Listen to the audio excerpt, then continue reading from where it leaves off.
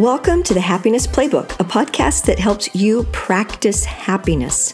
I'm your host, Larry Florence, and I believe that life is a team sport and we're all in this together. Each week here on the podcast and on our Instagram account and Facebook accounts, I'll share ideas and practices on how to improve your happiness game and strengthen your interpersonal skills by using the 4 principles of play theory, which are be present, let go and play, accept and build, and look outward. In today's episode, we're covering the foundational principle, be present, and why it's essential for positive interpersonal skills and personal growth. But before we get to that, it's time for our team huddle. Last week, I challenged you to look for examples of effective collaborative creation in your home, school, workplace, in the greater community and culture. What did you observe? I was more aware overall of how much cooperation and collaboration has to happen for things that I take for granted in my regular life.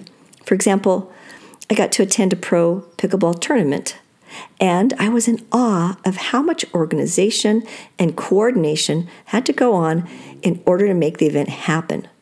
From the volunteers taking our money at the entrance, to the players who traveled from all over to compete, to the parking arrangements.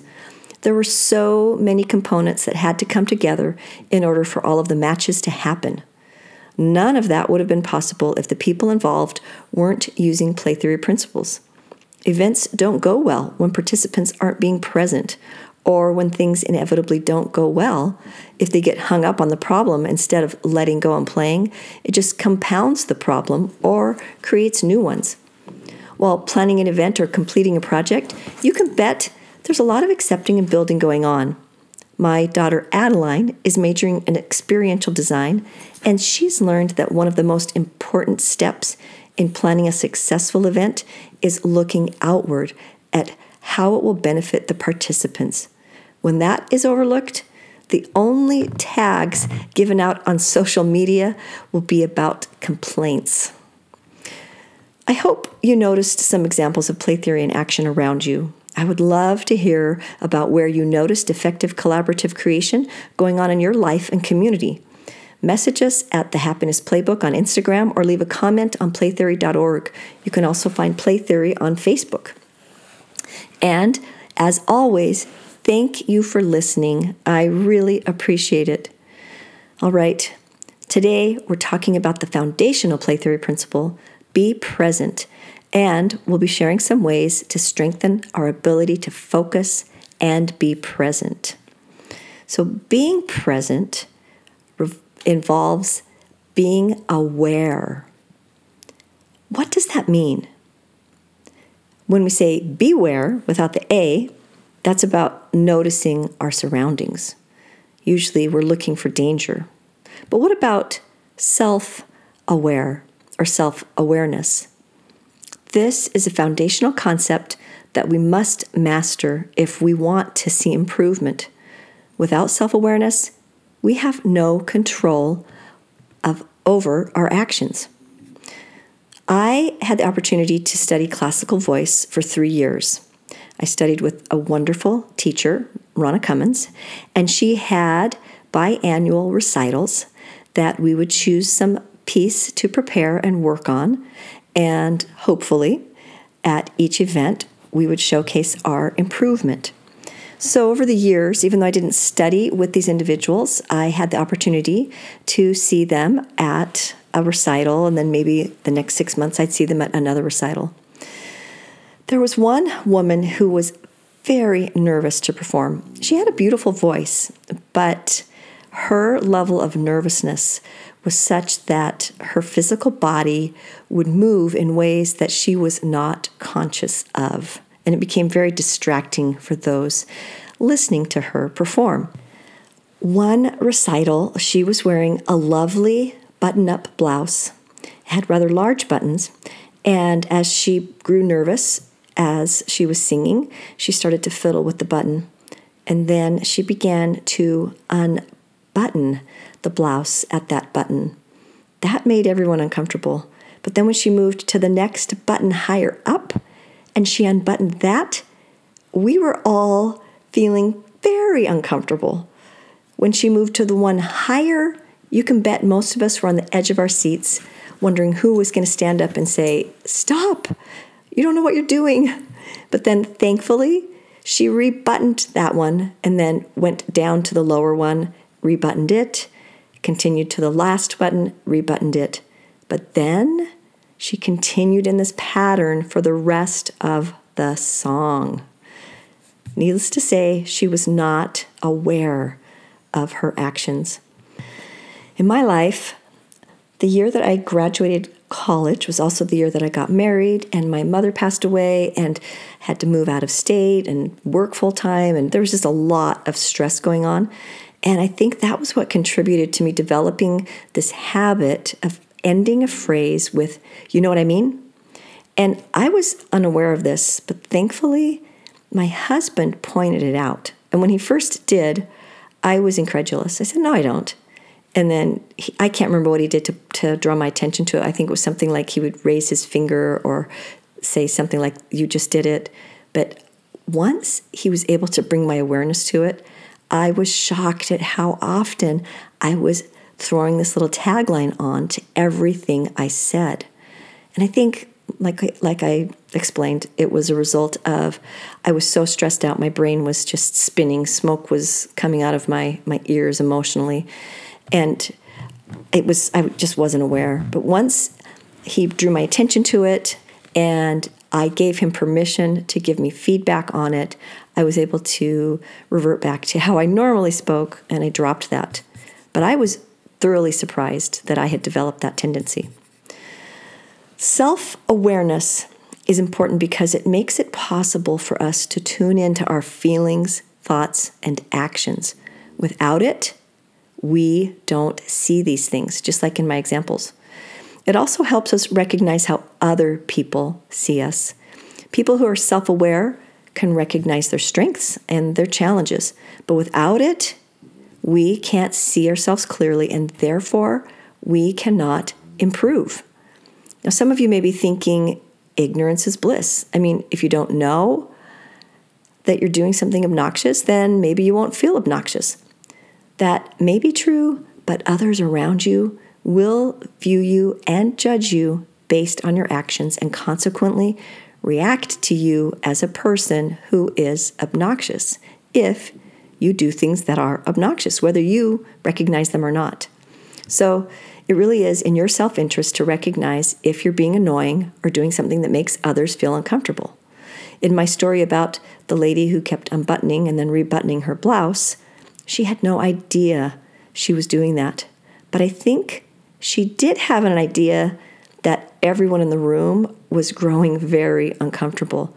And this might have led her to the false conclusion that it was because her singing was bad. And that would really be challenging for her to continue to sing and make improvements if she was not made aware of the true cause of our discomfort. Besides being essential for self-improvement, there are other benefits of self-awareness. Being self-aware helps us feel more fulfilled. It improves our relationships, increases our creativity, and builds confidence. We're better communicators, and we're less likely to lie, steal, or cheat. And we're better leaders when we're self-aware. Did you know that there are two kinds of self-awareness?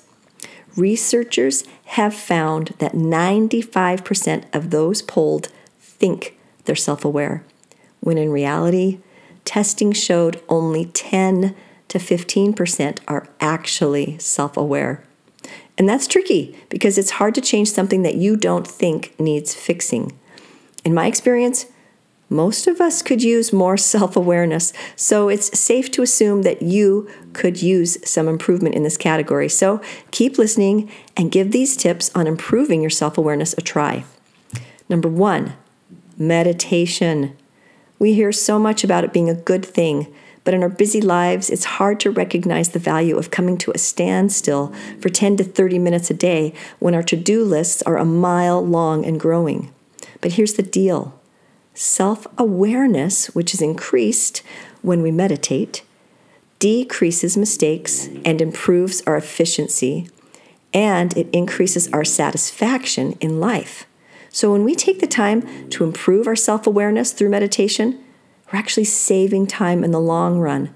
And meanwhile, you can also enjoy the other benefits of meditation, like lowering your stress hormones, such as cortisol, and feeling an improved mood, just to name a couple of benefits.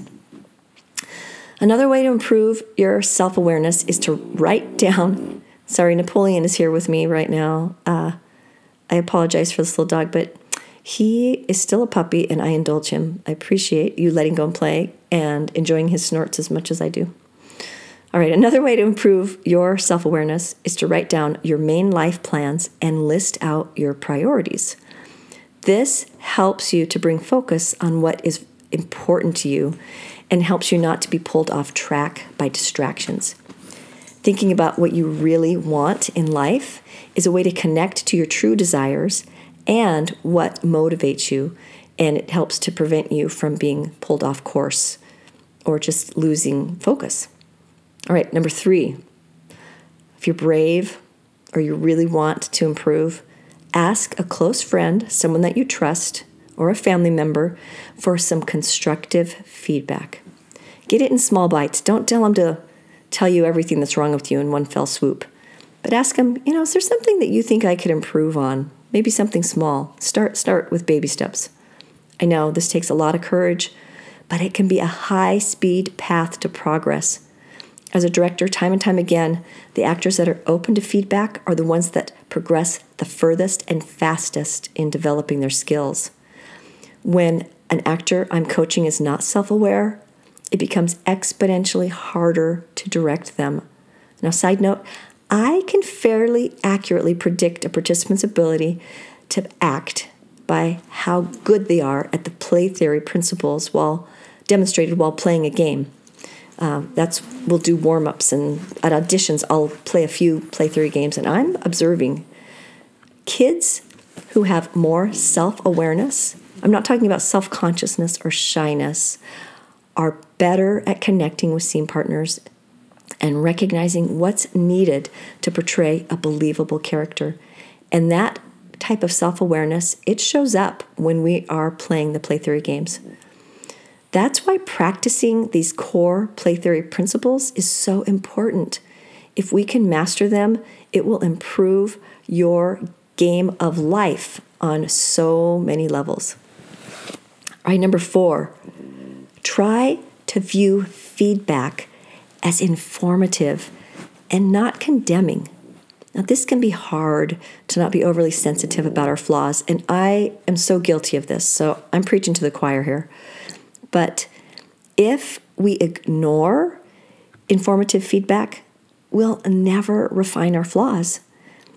In my experience, an actor that says thank you when I give them a directorial note and then tries to apply it promptly improves dramatically. Punny pun there. I am always impressed by that. I'm not talking about the pun, but I am a sucker for a good pun. I cannot lie. In contrast, those that when given a note instead try to justify their previous choice and are not open to feedback limit themselves in their development as an actor. All right, number 5. Have you heard of grounding? There's something magic about this thing called gravity and the Earth's magnetic field. Now, I make no claims to know what the heck is going on there, but grounding techniques that help us connect to the Earth's energy, which, by the way, is measurable and a real thing, have been proven to strengthen our self-awareness because it calms our frantic minds and channels our otherwise zigzaggy, chaotic energy into something that is more manageable. Personally, I've never tried Tai Chi or Qigong. I think that's how you say it, Qigong, but I am an ardent believer in yoga. So if any of those sound interesting, I encourage you to give it a try. All right, number 6, journaling. There's something about taking the time to put a thought to a page through the medium of our physical body. It drains away the excesses and helps us focus in on the present moment. And I think there's something valuable about journaling when we do it without worrying about judgment from others.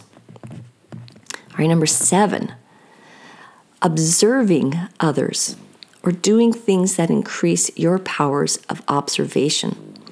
As a kid, I was really into Sherlock Holmes. And at one point, when I was a freshman in high school, I had to take this super long bus ride across town. It took about an hour, and I found myself getting bored on the bus. And back in those days, or I don't know, maybe I was just a genius. No, just kidding. Definitely not that. I didn't have a lot of homework, so I'd find myself sitting there on the bus with nothing to do. And one day I thought about, Sherlock Holmes. He could always solve those crimes because he had observed all of these details in his surroundings. So after that, I made this game of trying to notice everything I could on the bus or out the window as I was driving home or riding home. And guess what? The time started to fly by. And now I'm no Sherlock Holmes, but I think that kind of exercise does strengthen our powers of observation and increase our self-awareness.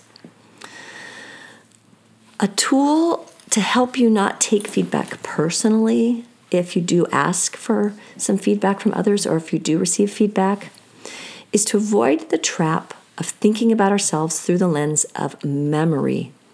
When we go back in time to evaluate ourselves, it's through a subjective lens that we can shift in our favor, or in the case of a negative self-image, our lens can be damaged or warped. True self-awareness is experiential and objective, meaning it's not laden with feelings like shame or regret. It's like being curious about yourself without the judgment and condemnation. You're a neutral observer who refrains from passing judgment. You are merely observing.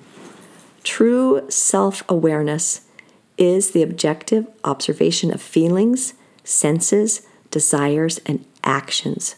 And after we've made these observations, then we can make a judgment to determine our future action regarding these behaviors or things that we have observed. Self-awareness is not about reliving negative emotions, but instead noticing them so that we can learn from their presence. And I would even go as far to say that somebody who suffers from extreme shyness or self-consciousness is not truly being self-aware, but is instead is not relishing, but is laboring in a negative emotion and reliving possible negative outcomes that engulfs them with fear and concern and worry. They're not being present. All right, here's the thought. For muscles to be strong and not get fatigued, they have to be exercised regularly. When a muscle gets fatigued, telling them to remember to be strong does not help.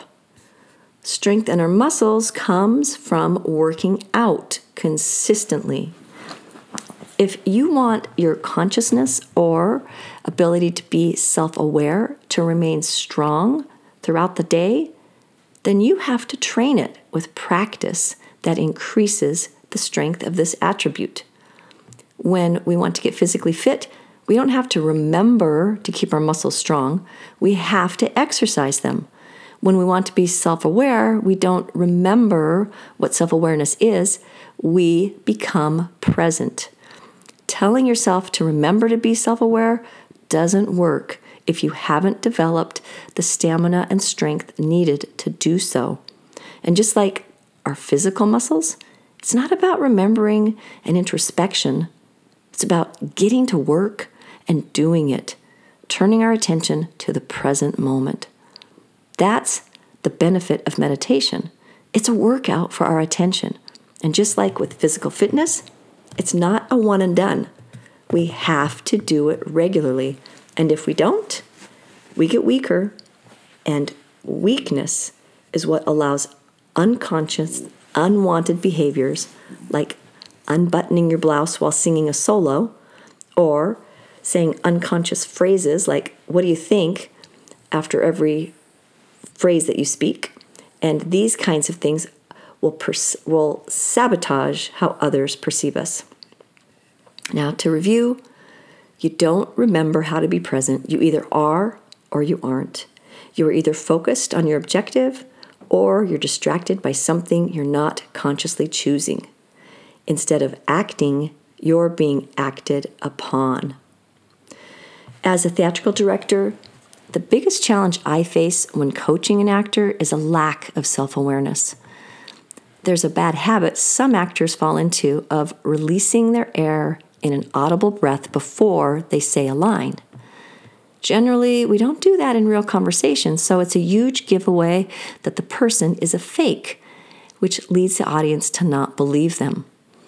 I try to teach actors that have this tendency why it's not a good thing to do, and then I'll give feedback, noting when they do it while running a scene.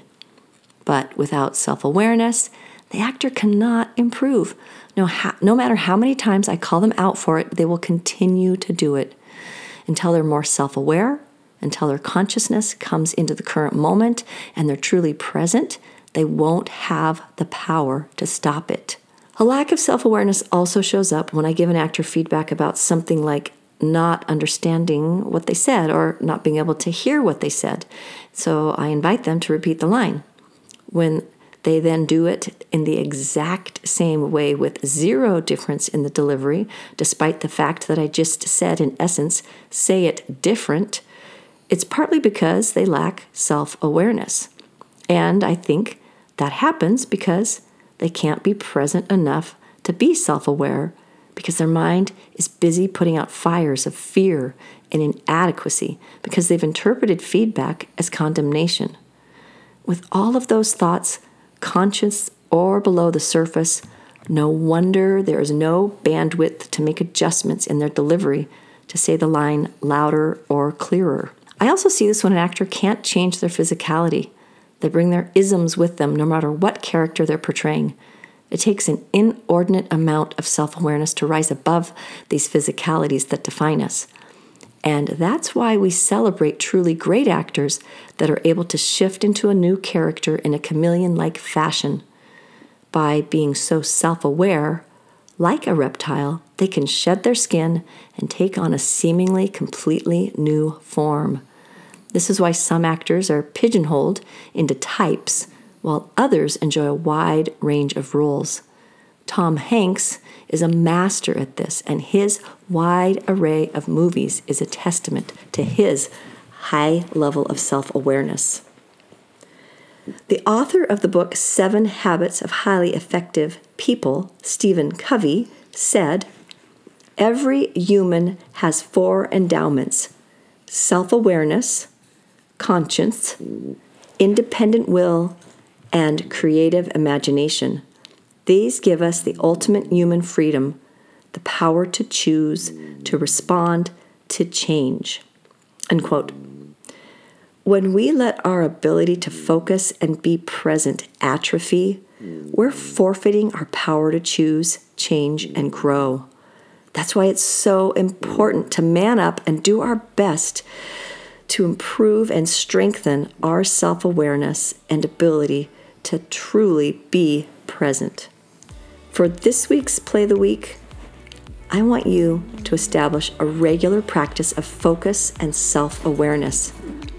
This could be breath work, yoga, journaling, meditation, or a few minutes in nature observing the sounds, smells, and tactile sensations you experience. I hope as soon as this podcast ends that you'll take a few minutes right now and pick something that you will do regularly, maybe not every day, but every other day, to strengthen your awareness. As with building any skill, the key to developing self-awareness is you need the right methods combined with consistent practice. Practice, practice, practice. Without it, our ability to focus languishes and atrophies until we're at the mercy of whatever thing happens to cross our path and there our attention and focus will go, consciously or not. Don't relinquish your opportunities for growth, feeling more fulfillment, improved relationships, increased creativity and confidence. Instead, develop your self-awareness. That's it for today. I hope that you'll practice this essential life skill that contributes hugely to our happiness. Next week, we're talking about an NBA MVP superstar who's not afraid to fail. Giannis Antetokounmpo has an amazing story, and I can't wait to share it with you. Till then, remember, happiness isn't something that happens to you. It's something that you make happen. You got this.